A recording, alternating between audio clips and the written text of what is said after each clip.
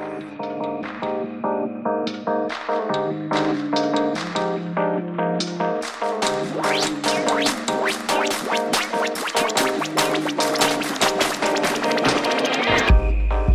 everybody, and welcome to Backstage Gaming, dramatic takes on your favorite games. I'm Chris.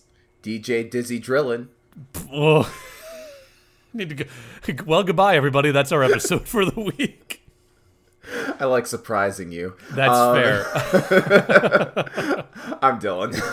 And we're here to talk about games and storytelling and how those things go together. And as promised last week, we actually picked a topic in advance this time. We did planning. I have a pad of notes in front of me. We should do the same thing for next week. We really should. Let's keep this ball rolling. Let's not get ahead of ourselves here. Oh my god. Let's.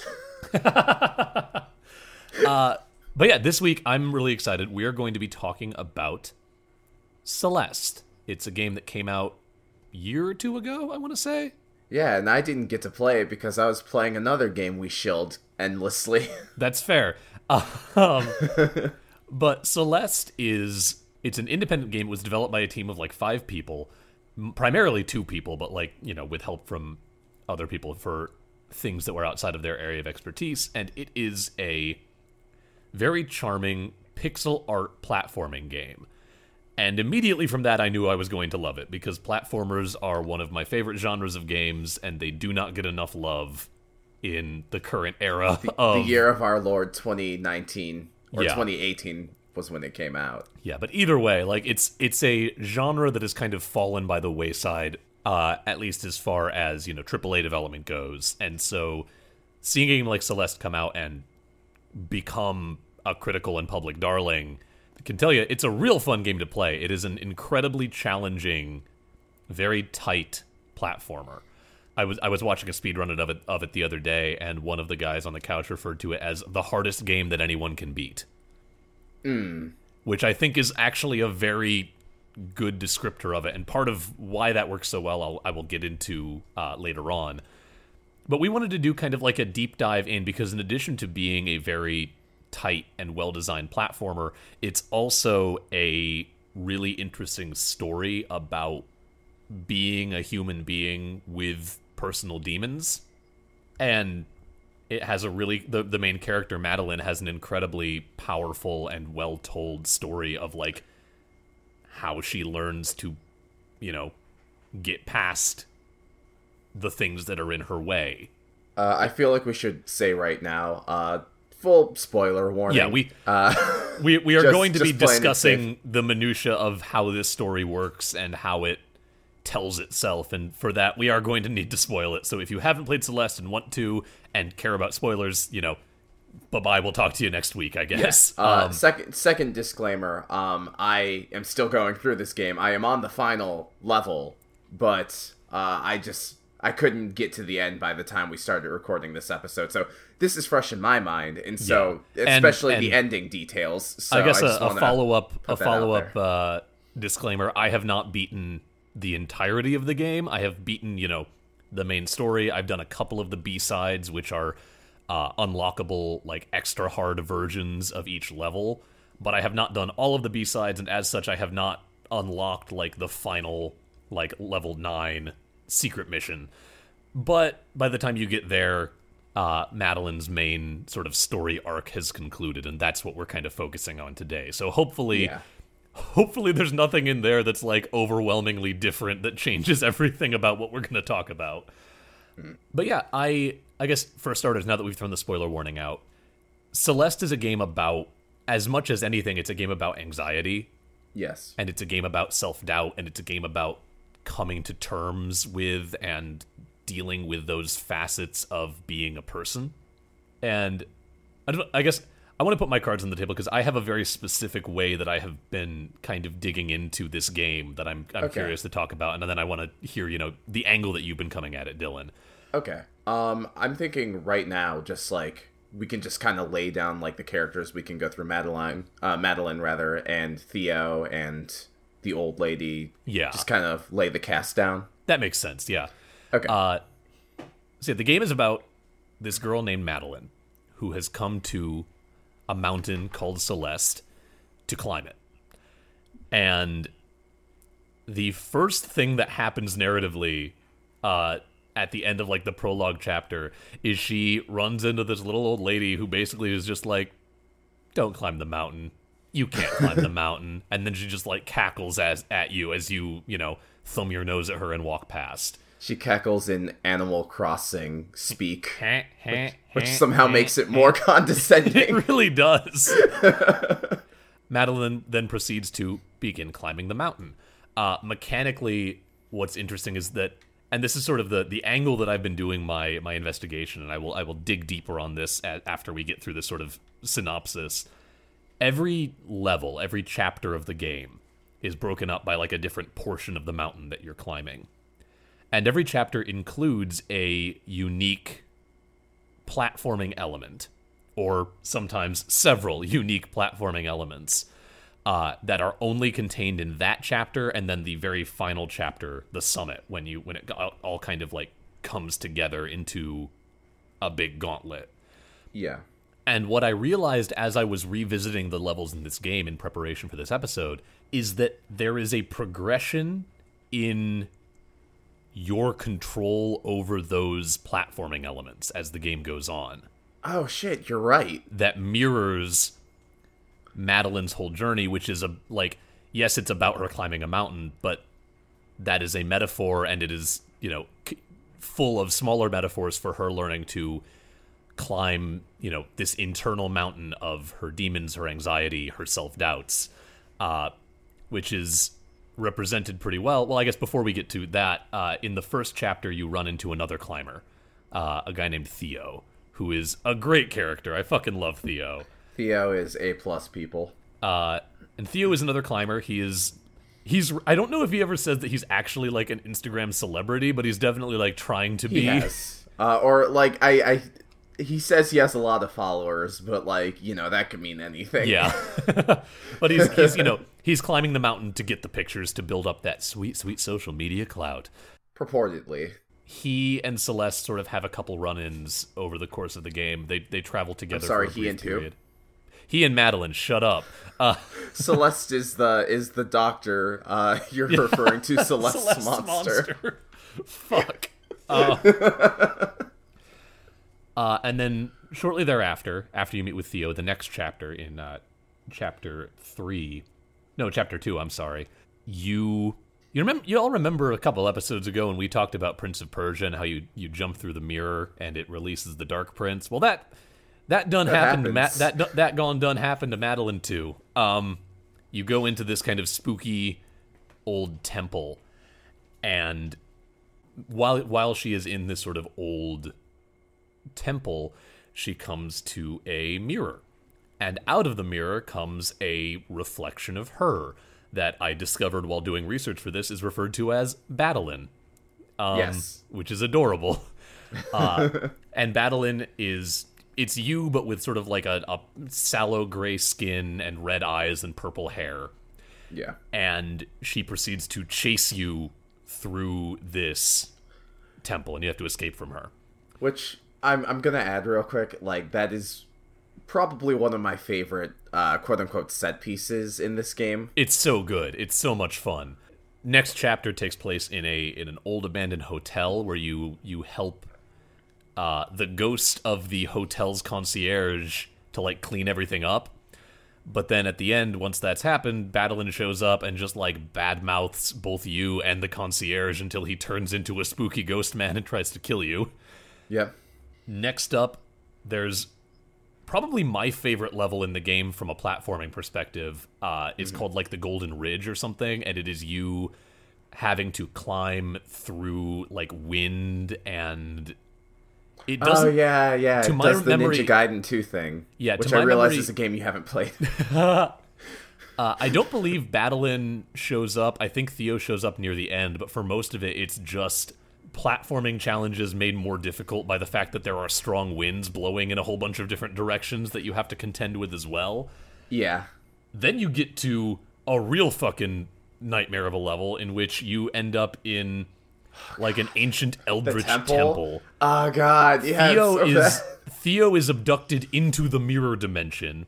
You have to like explore these twisting hallways to find him, and when you finally find him, you have to rescue him from these like blobfish monsters, and it's nightmarish. There's a whole bunch of puzzles, like he's trapped in a crystal, so you have to be carrying the crystal and using the crystal as an element in these platforming puzzles. It's fantastic.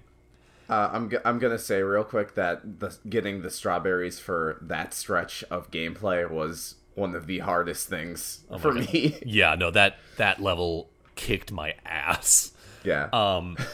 Then you get a level in which it begins with a moment of Celeste at night coming face to face with I keep saying Celeste. Madeline at night coming face to face with Madeline, and they have a conversation about like what's going on and why this is happening, and that conversation goes south. Yep. Madeline falls down the mountain. Yep.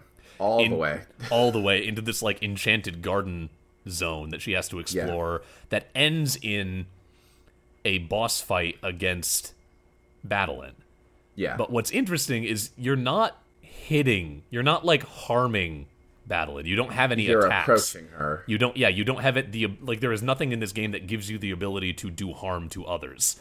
You can like Mario jump on some projectiles and that. Yeah, but even like, then even it's the like, eldritch creatures, you can kind of knock them out for like a couple seconds if you jump on them. But that's not what is being conveyed here. Yeah. And so the way that you win this boss fight is just by reaching her. And at the end of that, there's a brief conversation in which Madeline and Madeline sort of reconcile. Yeah, like they reconcile not in. And I love the story of Celeste because Madeline is the personification of everything that is holding Madeline back, which is why she serves as the opposition. Yeah. She is an internal obstacle made manifest. And she is all of those self-doubts, all of that anxiety, all of the, like, those things that really, like, whether or not you have, diagnosed anxiety or depression, or you're just a human being with history and baggage, that is a very relatable thing. Yeah. And I love the way that they reconcile, because it's not like Madeline beats Madeline. It's not Madeline, like, subsuming Madeline. It is they come to recognize that, like, both of us have a place here. Both of us are doing things that are necessary. We just need to stop fighting each other about it. And this is then conveyed because... It's conveyed in two ways. Oh, yeah, it's so good. For one thing, Yeah. One thing, you now have a double dash. The main mechanics in the game is you can jump and you can dash. And once you dash, you can't dash again until you touch the ground or hit one of, like, the interactable objects that are involved in platforming. And you can also dash in 8 directions. I feel like that's important to point out. In the end of Chapter 6, once you have reconciled with Madeline, you have 2 dashes now. So now you can dash twice in midair before hitting the ground or interacting with an object, which opens up much more intricate platforming puzzles. And also in Chapter 7, then, as you move into the summit, where you have to climb all the way back up, Chapter 7 is sort of a mini revisit of all of the previous chapters before it gets to its own final summit approach. And the way that you get from mini chapter to mini chapter is you will come to a stage where there are small purple bubbles floating.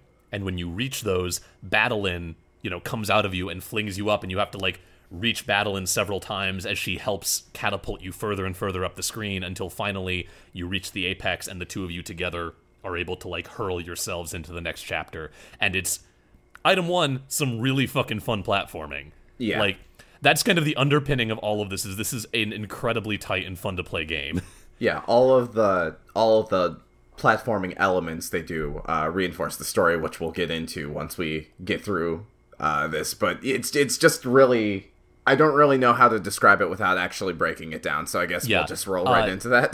Yeah, and then... Or did you have anything else you wanted to say? No, that's mostly it. Okay. This chapter serves as both a culmination, because at the end of it, you do reach the summit, and you do what you set out to do.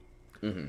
But it's also such a great culmination because now this thing that has been pushing back against you, because you've been pushing against it, you found a way to work together with it. And, like, yes, this is a very simplistic way of looking at issues of mental health. Like, obviously, just face your fears about it is not, a medical diagnosis. Right. But as a metaphor for learning to deal with these things that hold us all back, it's really elegant and it's really well done. And I think that it's a fascinating look at that through the gameplay. Yeah. I think, if it was the text just presented as is, you could make that argument that it feels kind of cheap, but I feel like it's reinforced well enough in the mechanics and the platforming and just the... I almost said, like, zeitgeist of game design, which feels very pretentious, but, like... Yeah, their whole... I mean, we talked about aesthetic recently. They have a very tight mechanical aesthetic that they're going for.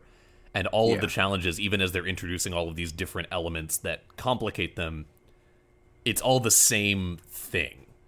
It's variations on one very tight theme that helps to reinforce the narrative message. So I guess now let's start talking about the individual like elements of the game that make this story so compelling.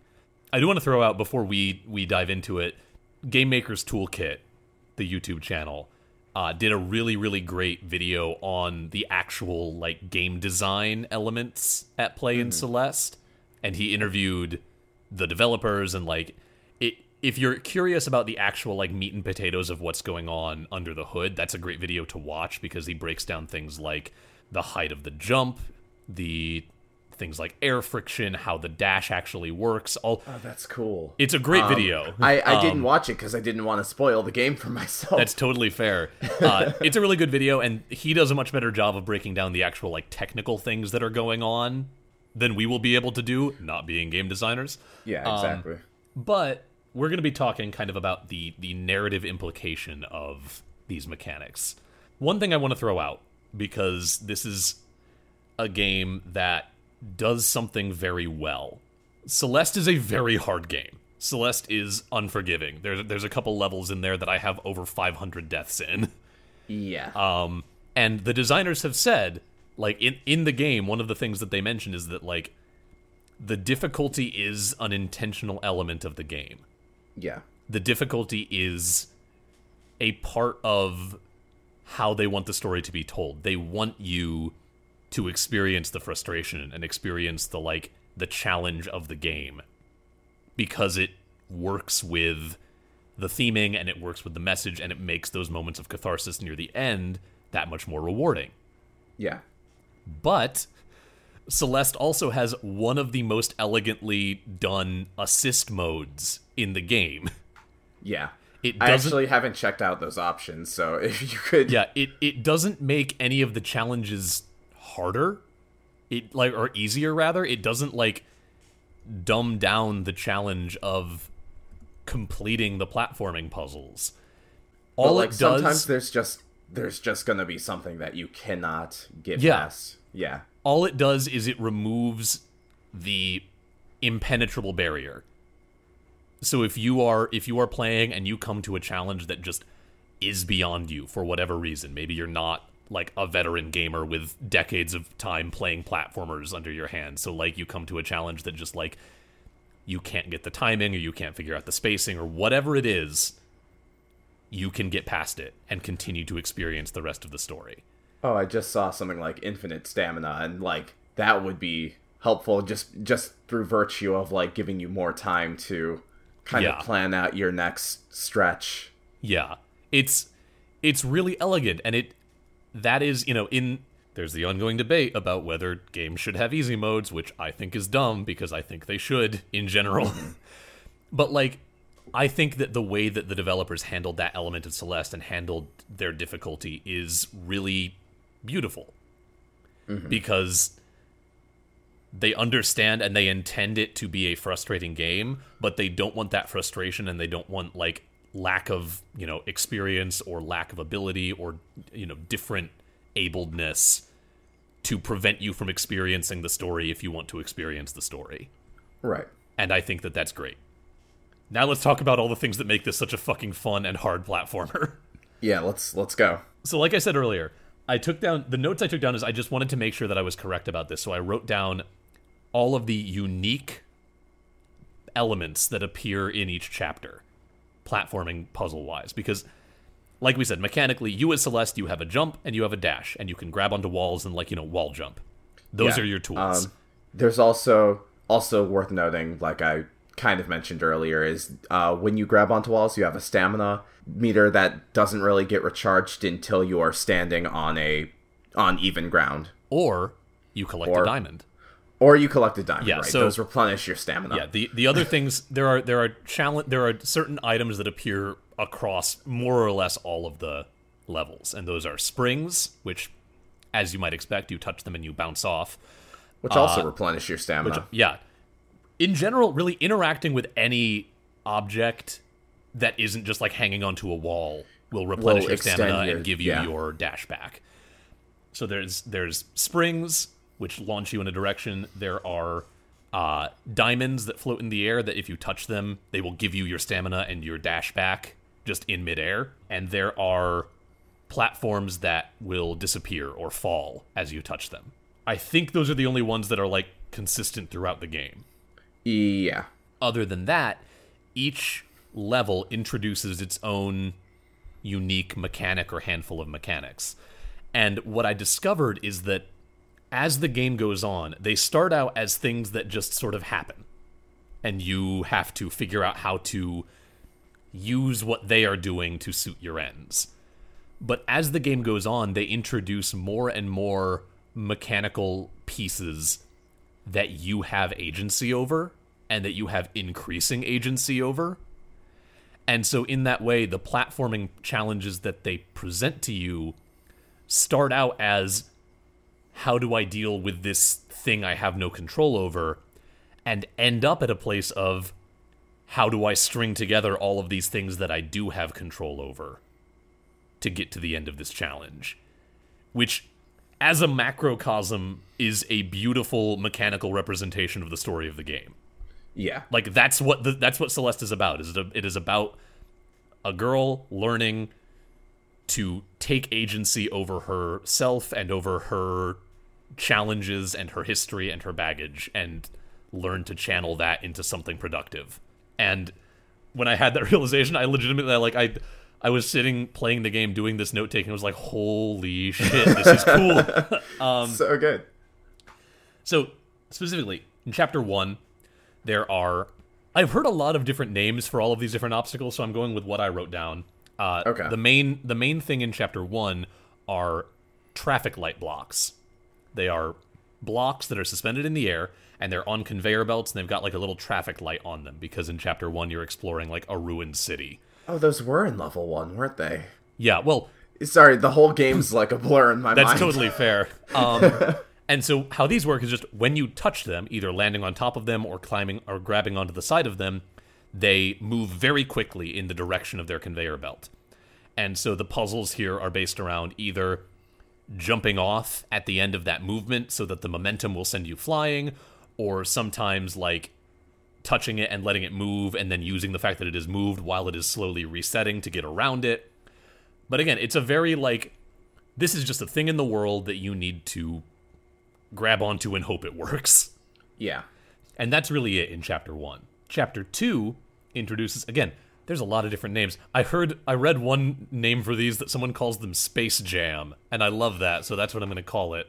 Yeah, that's a good one. But in Chapter 2, you come across like these sort of jelly-looking but originally impenetrable barriers. Yeah. And then when you hit the halfway point of the level and you release Battlein, suddenly you can interact with them. Mm-hmm. And how they work is they're variable size, but if you dash into one, you will travel through it in a straight line corresponding to the way you were dashing out the other side. If that other side happens to be against a wall, you die. Yep. And so they build a lot of puzzles around maintaining... You also get your dash back once you leave. Yeah. I know we established that. Yeah, and as I discovered in the B-side for that level, you can jump right as you leave to get a further distance jump out of it. So again, lots of different mechanical things going on here, but at its core, it's again, you don't have a ton of agency over these things. You just dash into them and hope you got the angle right so you don't die on the way out. Yeah. Okay, yeah. Okay. Yeah. I'm seeing the pattern now. Yeah, it continues. Before we dive too much further in, we've been recording for a bit. What do you say we take to the playbill? Yeah. We come back, we finish this sort of chapter by chapter breakdown, and then we do, some wrap-up thoughts. Yeah, okay. I might start injecting a bit more of my thoughts in the second half. Please do. Yeah. I don't want to feel like I realize I've bulldozing been quiet, but I'm like, wow, Chris is really taking all these notes, and I'm just kind of going off of my impressions, which are also valuable.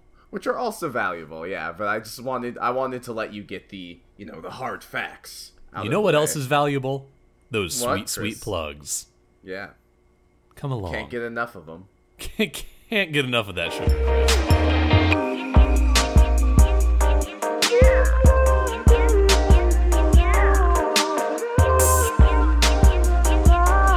Here we are in the playbill. Yeah, here we are.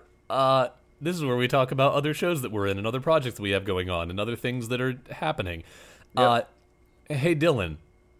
Hey, Chris. You like giant robots.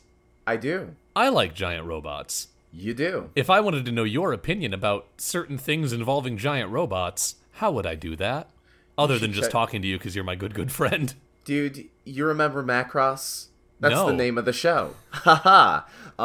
So yeah, I talk with a mutual friend of ours, Coop. We talk about the old 80s anime Super Dimensional Fortress Macross and its sequels, associated media. We had you, Chris. Me. We had you on the show to talk about the old legendary 80s OVA Gunbuster. And it's just a show where we kind of shoot the shit about 80s mecha anime. I prove how much of a nerd I am. Like more so than I do here. It's really bad.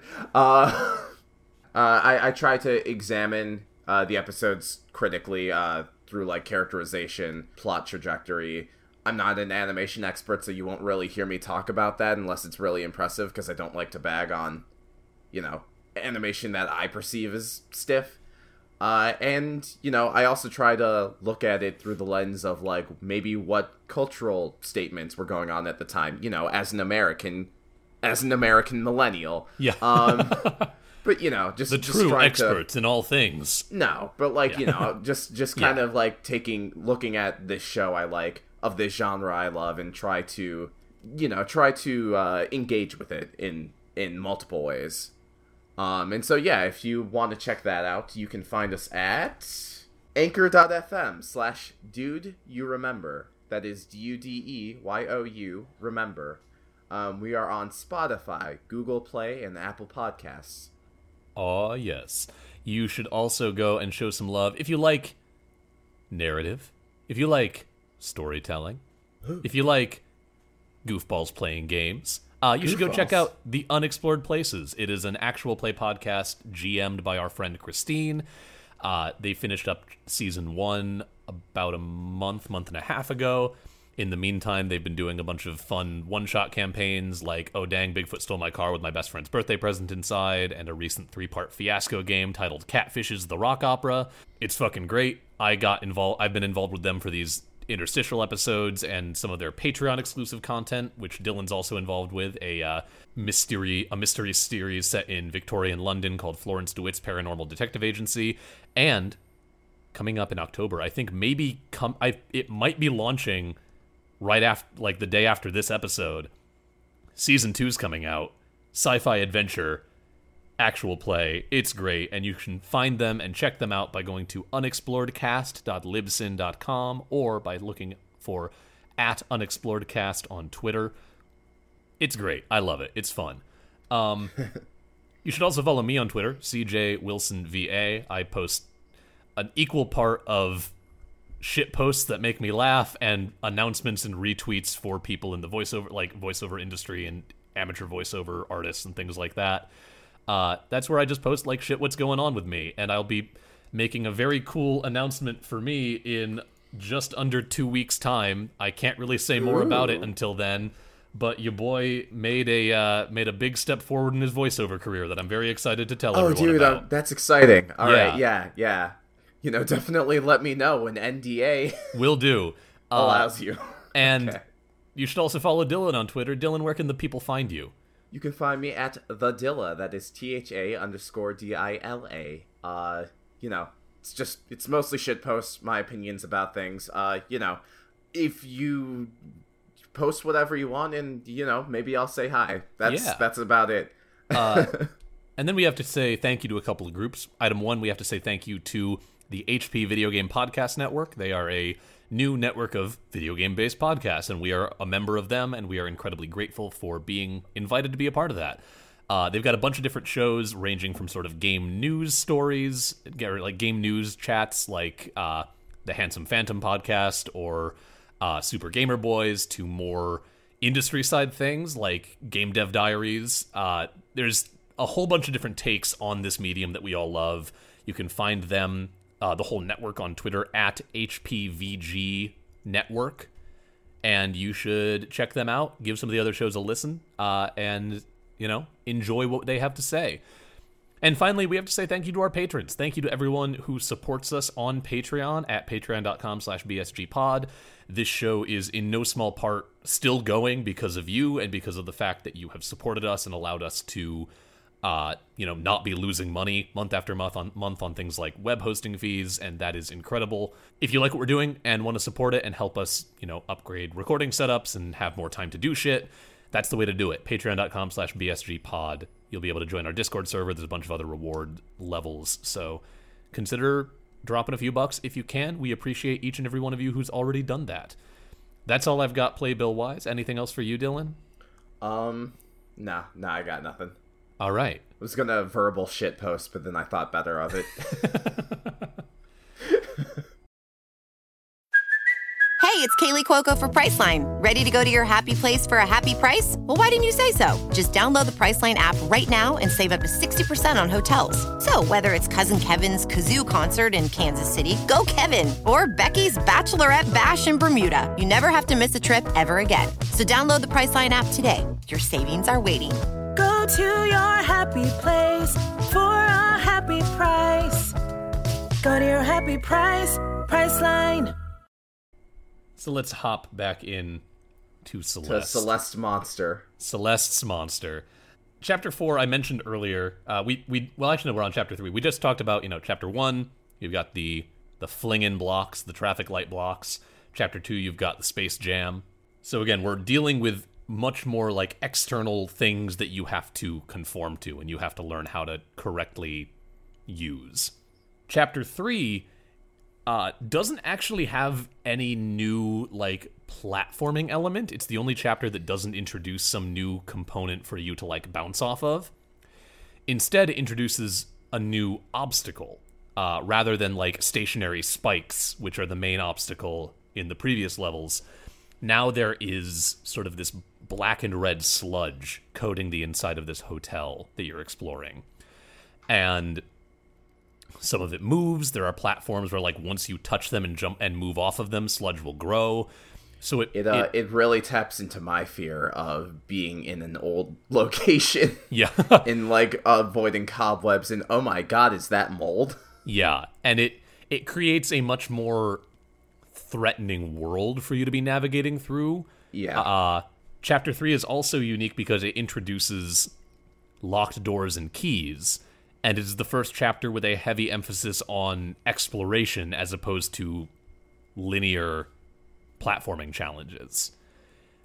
It's still fairly linear, but Chapter 3, the main set piece in the middle of it is that you have to help the hotel's concierge ghost to put everything in order and clean up the whole hotel. And you do that by going down. There's 3 different separate passageways, each of which, when you finish it, cleans up one of the types of detritus that's around.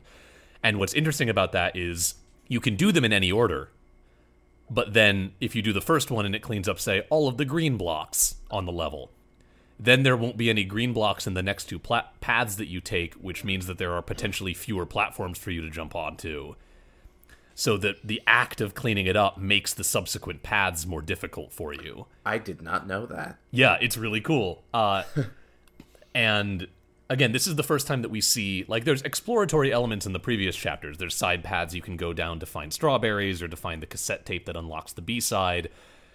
But the actual path forward is straightforward. It's all, linear platforming challenges. And Chapter 3 introduces an element of find your own way that we will come back to later. And again, it's building in a little bit more agency for you as a player, and as a result for Madeline as a character. Then we get Chapter 5. We're back to, again, a much more straightforward platforming challenge. This is the one with the wind. It introduces cloud platforms that when you jump on, they kind of bounce back up. So if you jump right at the peak of that bounce, it'll sort of launch you a little bit further. A lot of this game is very kind of Sonic the Hedgehog-esque, in which it's all about momentum and like finding ways to maximize momentum. Yeah. Chapter 4 also introduces the first of two kinds of bubbles. And these are the first... Yes. These are one of the first items that, like, you have real controllable agency over. Yeah.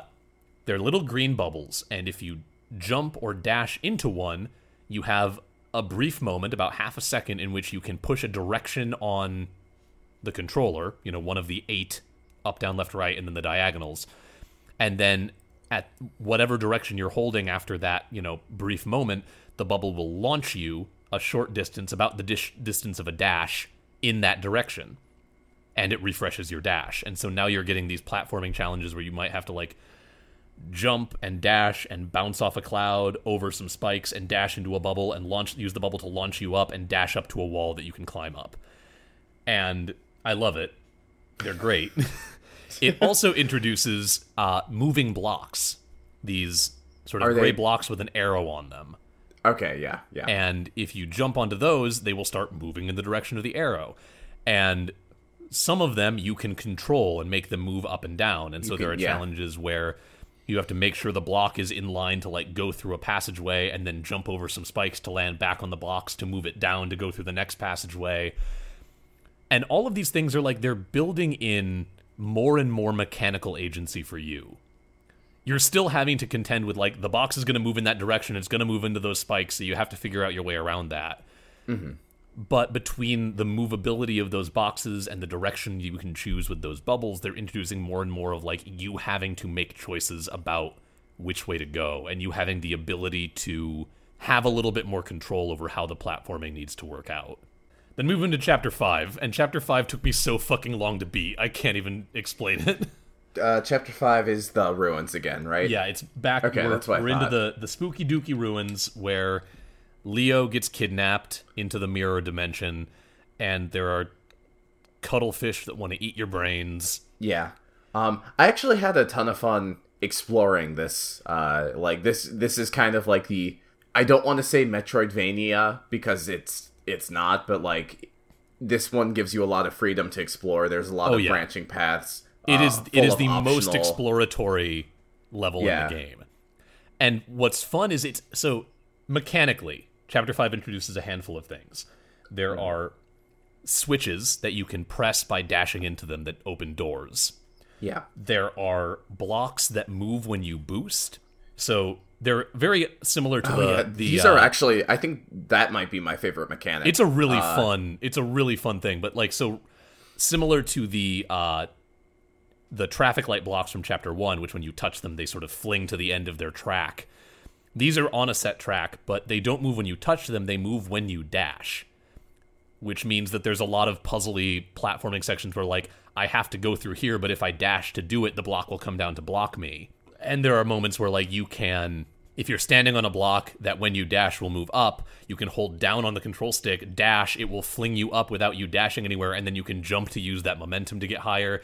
They use these in such cool ways that I think they're my favorite puzzle element as well. I think it's just because, like, it's nice having, like, that degree of control over an entire level at the press of a button. Exactly. But, it also forces you to kind of... It forces you to kind of take it bit by bit and, like, if you're not in danger of getting crushed by a block that's moving back to its original position, I mean. Yeah. But it's just... I think what's cool about it is that it allows you to... I think it's because, like, even when I've died on that kind of level, like, I'm like, all right, let's try it another way. And sometimes that will have a similar degree of success, but I feel like there's a lot of flexibility with that, and it's based on, like, how you how your mind works and how you want to tackle the situation. Exactly. Chapter 5 gives you the most agency of any level in the game. Yeah. So far. I would agree with that. So far. The other mechanical things in here, there are what I termed as long bubbles, which are like the little green launch bubbles from Chapter 4, but instead they of are being red and I love them. Sorry, go ahead. Yeah, instead of just launching you a brief distance, like, the distance of one of your dashes, whatever direction you're holding, they will just go until they hit a wall or you dash out of them. Yeah. It's so much fun. And then, so combine all of this with the highly exploratory nature, and what you have is a chapter where, like, frequently the solution will be, like, you need to get to this exit in, like, a chamber. But in order to do that, you need to do a platforming puzzle in the screen above it to hit a switch that will open that door, and then you need to go, like, 3 stages back through a bunch of platforming puzzles to get into the right bubble that will let you travel all the way through that screen, the next screen, and then through that door that you just unlocked. It is the largest and most intimidating stage, but it's also the stage where you feel like you have the most freedom. And I think, like, those two things in conjunction really kind of sell how these levels are considered. Oh, yeah. And then this stage ends with a set piece where you travel into, like, the mirror dimension where the fish be to rescue Theo. And so... Infinitely more claustrophobic. Yeah, it's way more claustrophobic, it's way more linear, because this is a point where, like, you're having to, like, carry this crystal that Leo is encased in and, like, throw it to hit switches to open doors and, like, avoid these fish that if they touch you, they kill you. But here's what's so beautiful. You've just had a chapter that's all about you riddling your way through this maddeningly complex dungeon and exploring all of these, like, much more my control puzzle elements. And that culminates in a moment of you rescuing someone else. The mechanics of how much control and how much agency you have in Chapter 5 ties into that story beat of what is happening at the end of it. And I think it's also significant because the entire game up to this point, like all of your interactions with Theo, whether it's the optional dialogue or, mandatory story cutscene, is Theo feels like he's usually the one in control. He helps Madeline calm down from a panic attack. He's a lot more laid back and chill. And it really kind of culminates in this moment where, like, he's stuck in this crystal, and I think there's a couple lines about how that might represent how he's kind of paralyzed by his own family issues. Yeah. It's this nice role reversal, and it kind of solidifies, like, oh, I do have more agency than I've been giving myself credit for. Madeline's come a long fucking way from Chapter 1. Yeah, I haven't seen this from, like, I've only been looking at this dynamic from my perspective, but, like, when you get, like, a more outsider perspective or you gain more insight into Theo, this is kind of the chapter where, like, we would call it the midway point in storytelling, and it's also the literal midway point between, well, almost. Yeah. So Chapter 5 is exquisite. I fucking love it. Then you get Chapter 6. And, I've been saying that, like, you're getting more and more agency. Well, what if I told you in Chapter 6 you get the ability to literally fly in whatever fucking direction you want? Because that's what happens. For a limited time. For a limited time. But they introduced... even still, you can... Yeah, sorry, go ahead. Yeah, no, what you were going to say? So, earlier in the story, Theo, when he's helping Madeline down from a panic attack, he basically tells her to... And I've seen... friends do this for other friends who are having panic attacks. Imagine a feather in front of you and start like breathing as if like your breath is what's keeping it afloat, and just kind of breathe steadily to keep that feather right in front of your face. Yeah, and this manifests in game as like a little mini challenge where you have to, using the button, control the flow of breath to this feather to keep it within a moving box. Yes. And I didn't even realize it was gameplay prompt at first. I thought it was part of the cutscene, and then I realized, like, oh, okay, they want me to do this, and it was seamless, but still really good. Yeah. And so then in Chapter 6, there are feathers. Yes. And when you and touch the feathers the feather, allow you to fly. Yeah, they turn you into like a streak of light, and you can, it moves in whatever direction your stick is holding when it happens, and then you can like cause it to arc. And so there are a lot of challenges about like having to navigate through very bendy, curvy corridors of spikes and things like that. And again, holy cow, this is a far cry from, boy howdy, I hope I jump off of this block that moves devoid of my interaction at the right moment. Yeah. The other elements in Chapter 6 are, I just called them thwomps. I don't know what they're called in game. They're basically thwomps. It's just that they react to you. So okay, you take you use the feathers to like get as high up to the summit as possible, and you talk to Badeline. Is it Badeline or Badeline? I've been calling her Badeline. I don't know if it's supposed to be pronounced Madeline or Madeline. No, but... my mind always defaults to Madeline, and I don't know why. Maybe it's because of that old French picture book. She has a confrontation with Badeline. Badeline's like, you're full of shit, and then she falls back to the ground. Like the bottom. All the way to the ground. Into the trenches, to the secret garden we were talking about, or way back in the episode. And so, yeah, the feathers are still there. Like, you still feel like you have control, and now there are these thwomps, from Mario, basically, where there are these blocks where if you dash into them, they will retaliate. Yeah, they get angry and dash towards the direction that you dashed into them. And they try to crush you, but you can use them as a platform, and so you like a lot of the the trench part of this level, or the garden part of this chapter, is kind of manipulating them to take you where you need to go, or to break through barriers, or all kinds of different stuff. There are even a couple fun challenges where you need to like get them to come towards you, get to the other side, hit them, and then use the momentum they generate to like launch yourself. But again, I don't know if this is intentional. Sorry to cut you off. Go for it. But there's a feeling of desperation about like making a game mechanic about dashing into a wall. Yeah, there definitely is. And it's again, yes, the thwomps kind of just like move, they just go towards you once you do it, but again, it's all about your actions, and you have much more ability to manipulate them than you have had against really most other obstacles that you've come to in the game. And there are also bumpers, like these little moving, they even sound like a pinball machine bumper when you knock into them, but they, you hit them and they bounce you off in the same direction that you hit them, and refresh your dash so you can continue on your way.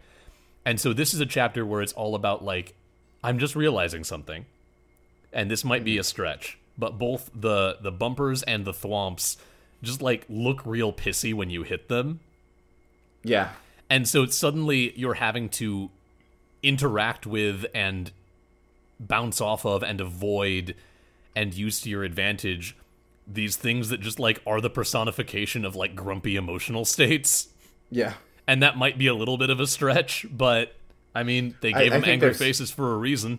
Yeah, I think there's something there. And all of this comes together in Chapter 7, which, like I said, is sort of a grand tour through... Well, I guess before we get there, first you have to reach and reconcile with Badeline. And this is a boss fight. Like, Badeline is firing laser beams and projectiles towards you that you need to avoid as you're making your way through these platforming challenges of, like, spikes and thwomps and needing to use your dash and use feathers to get through spikes, and all of this stuff is coming, all of the elements of this chapter are coming together into this sort of, I'm gonna call it a boss rush because I think that's cute. It's not a boss rush in the traditional sense, but you sure are rushing to get to that boss. That was dumb. How a boss rush works. No, I know. We'll move on. I'll forgive your transgressions. Yeah. And again, it ends when you reach her. You don't fight her, you just have to touch her in each of these stages, and then she'll move on. And then when you finally get there, you reconcile, and it gives you these new abilities, and it serves as a moment of, like, Madeline realizing that she can't ignore or cut out these negative parts of her, but that doesn't mean they have to hold her back. Mm-hmm. And again, if that's not relatable, I don't know what is. Like, yeah. If you can't look at that and recognize, like, some element of yourself, again, whether it is something as severe as a diagnosed anxiety or depressive situation, or just like I said at the beginning, being a human being with history and baggage and, like, things about yourself that you don't like, that is a really powerful message. And the fact that you get to that message by taking more and more agency over the challenges that are in your way, I think is a really elegant way of exploring that issue. Chapter 7 has much less, like, import. Like, Chapter 7 is a victory lap, essentially. Yeah. Like, the meat of... And Chapter 7 serves as a kind of proof of concept of this, because in those sort of between, you know, you finish the little, like, mini gauntlet of the Chapter 1 traffic light blocks and spikes and stuff, and you're launching towards Chapter 2, and Madeline comes out, and she and Madeline kind of circle each other as they fly through the air, and they have a brief conversation about, like, you know... Maybe this isn't so bad. Or Madeline might be like, I don't know, I'm still feeling really scared, and Madeline's like, it's okay, I totally get it, but we're gonna do it anyway, and, like, they kind of build this rapport through you completing the challenges and then that being capped by their dialogue. And you go through, again, it's sort of a greatest hits. You have the Space Jam, you have the sludge, you have Space Jam. I love it, the clouds and the wind, and then you finally reach the summit, and you have crested this mountain that is as much a physical mountain as it is, like, you know, Madeline's own quest to become a better person, and it's fucking great. I love this game so much. All right. So now that we've beat for beat analyzed or, you know, covered the game in mechanical terms, I just wanted to share some, like, overall general thoughts. Yeah, please. Okay, yeah, cool. The game starts out with the voiceless text of God saying, take a deep breath, you got this. And I feel like that just sums up this game in a nutshell. Yeah. Like, there have been times playing this game where the difficulty has gotten me super tilt. Yep. I don't think I've dropped more F-bombs on any other game than I have on this. But, like, you know, to balance that out, you know, I'll catch myself doing that, and I'll catch myself thinking back to the very beginning of the game, and I take a deep breath. I slow down, I look at the problem, I try examining myself, seeing what has worked, what hasn't worked, and I adjust my strategy and try to tackle the problem in a different way. Or, you know, it's just kind of this thing where, like, I realize that I'm getting impatient, I am frenzying myself in a way that I don't need to. I need to slow down and take this more directly, and I this has been like a constant reprisal, like, throughout the entire playthrough I've had so far. When trying to unlock the B-sides, those are based on, like, kind of more of a rhythm game where, like, every 2 beats, the platforms alternate. It's usually 2 beats, but yeah, the platform alternates between these red and blue platforms. So 2 beats, the red platforms will be active, and then the blue platforms will be active, and, you know, it's that, and you basically, you know, slow down, think about the rhythm, listen to the music, and, you know, the music will kind of calm you down and help you overcome the challenge. And so, God, I had a couple other things, but we covered the feather, we covered the Yeah, I mean, like, what you were just saying is a great thing. Like, this game, and the fact that they made it so difficult, and the fact that it can be so frustrating, serves as a really nice, like, microcosm for putting you in the right headspace to very much sympathize with Madeline. And, like, obviously, being frustrated at a game is very different from, like, you know, dealing with actual real-world problems, or having anxiety or having depression or whatever. But the fact that they are able to tap into, like, that tilt reaction and that frustration and use it to drive home the point of the game is a really testament to how thoughtful they were in putting this thing together. Yeah. I don't know why, but I think, like, the most meaningful thing for me in this game was Madeline and... Okay, there's actually a couple things I wanted to talk about. Okay, it's all coming back to me. I something that I really liked in the early game, and, like, it's in the later parts of the game as well, is that a lot of the dialogue is optional. There are cutscenes that, you know, you can have an interaction with Theo, but it feels like he's missable, because it feels like you have to kind of go off the beaten path to find him. The first time you run into him, he's, like, not in a section of the game that is necessary to complete Chapter 1.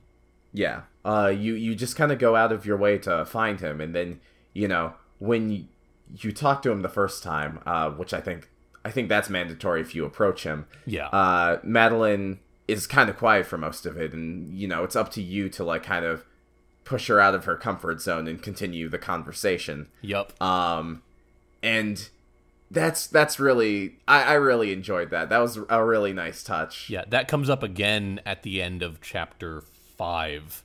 It's either the end of chapter 5 or the beginning of chapter 6. I don't remember how exactly I don't either, the level break splits it up. But after you've rescued Theo from the fishy mirror dimension, there's a brief like cutscene where you have a conversation, and that conversation can go on for a while, or you can just go to sleep really early on.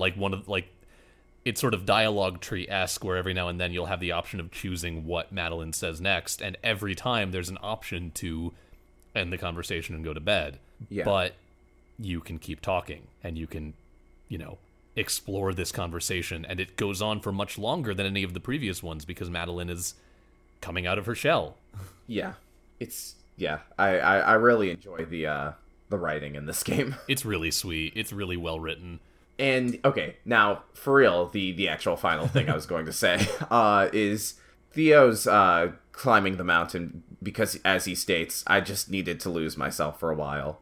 And Madeline or Madeline, however, I don't know why I'm not consistent about it. Yeah, good old Mads. Mads Mikkelsen, star of the hit game Celeste. Yeah, Madeline. Her stated reason is she just wants to see if she could. And I feel like that is kind of a summary on like why we play games in general, or at least, that's why I play games sometimes. If I'm dealing with like, stress or anxiety, it's just to like decompress and calm down and see if you can. And I think that is something nice about especially challenging games, is like just to like, even if it's like, a virtual accomplishment, it's just that kind of reassurance that like, yeah, if I put my mind to something, I can power through and like do it. And I'm having trouble like actually like phrasing this, but like, no, but I get what you mean. And again, like that's one of the beautiful things about this game, is that there is such a strong parallel between that feeling as a player and the story they're telling about Madeline. Yeah.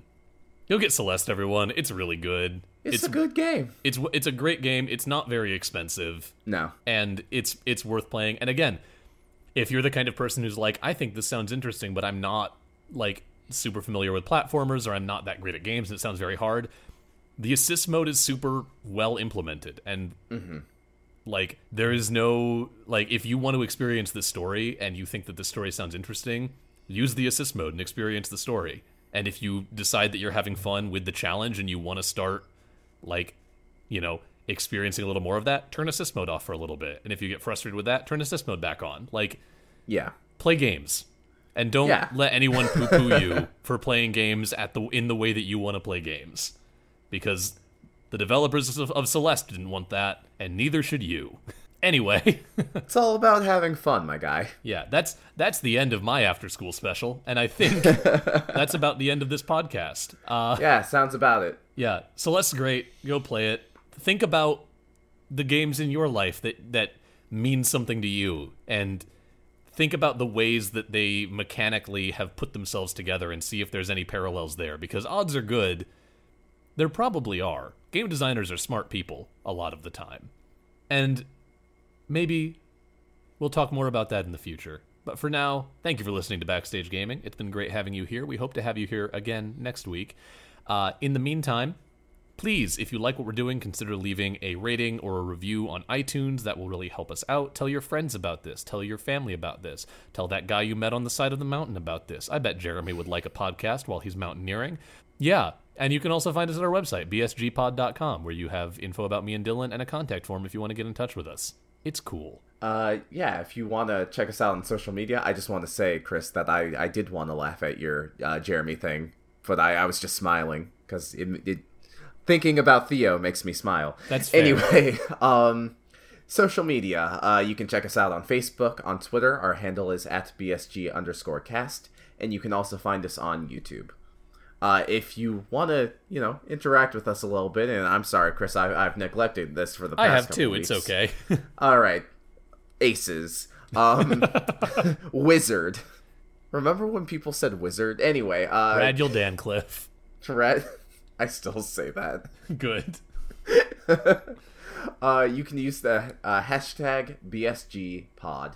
Yeah, use that to tell us about your favorite game that you had an emotional reaction to, or a game that you can think of where the mechanics mirror the story in a particularly elegant way. Yeah, do it. You won't.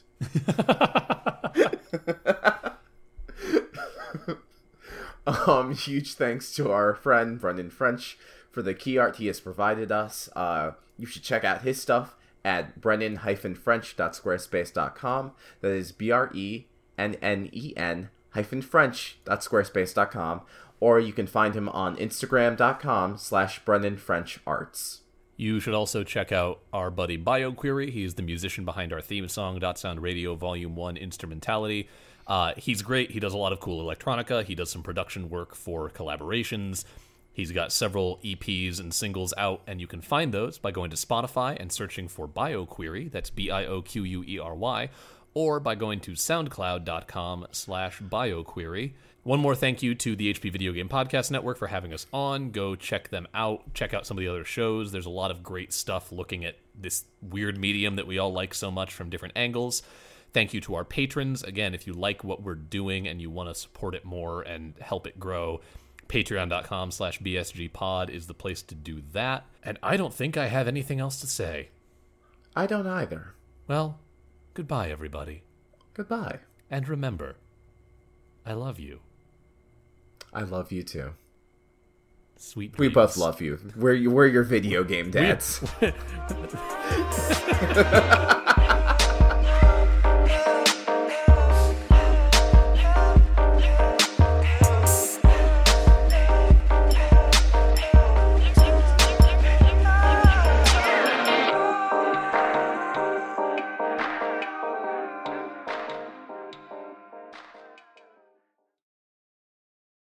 Protect your dream home with American Family Insurance.